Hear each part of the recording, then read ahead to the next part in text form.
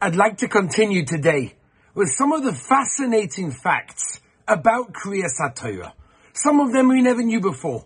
So we continue.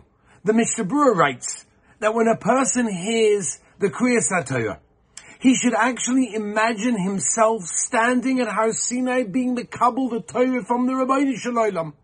The Rambam, for example, explains that when a person listens to the Kerias HaTorah, isn't just something to make their davening a bit longer, but rather it's to strengthen his emunah, as I state in the Heilige Rambam.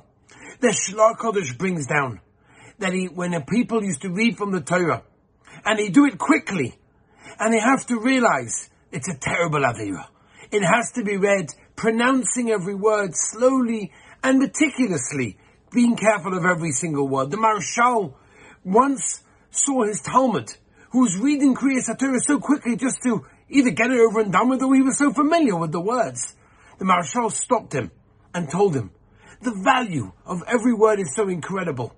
It's mamish giving so much satisfaction to the Rabbeinu Shalom. In fact, when Hagbah is done and they lift up the Sefer Torah, the Heilige Arizal, which is brought down over here in the Be'etiv, says that he used to look and stare at the words and the letters in the Sefer Torah. And doing that gives a person a tremendous spiritual light that descends on any person that makes sure to gaze and look at the words of the Sefer Torah.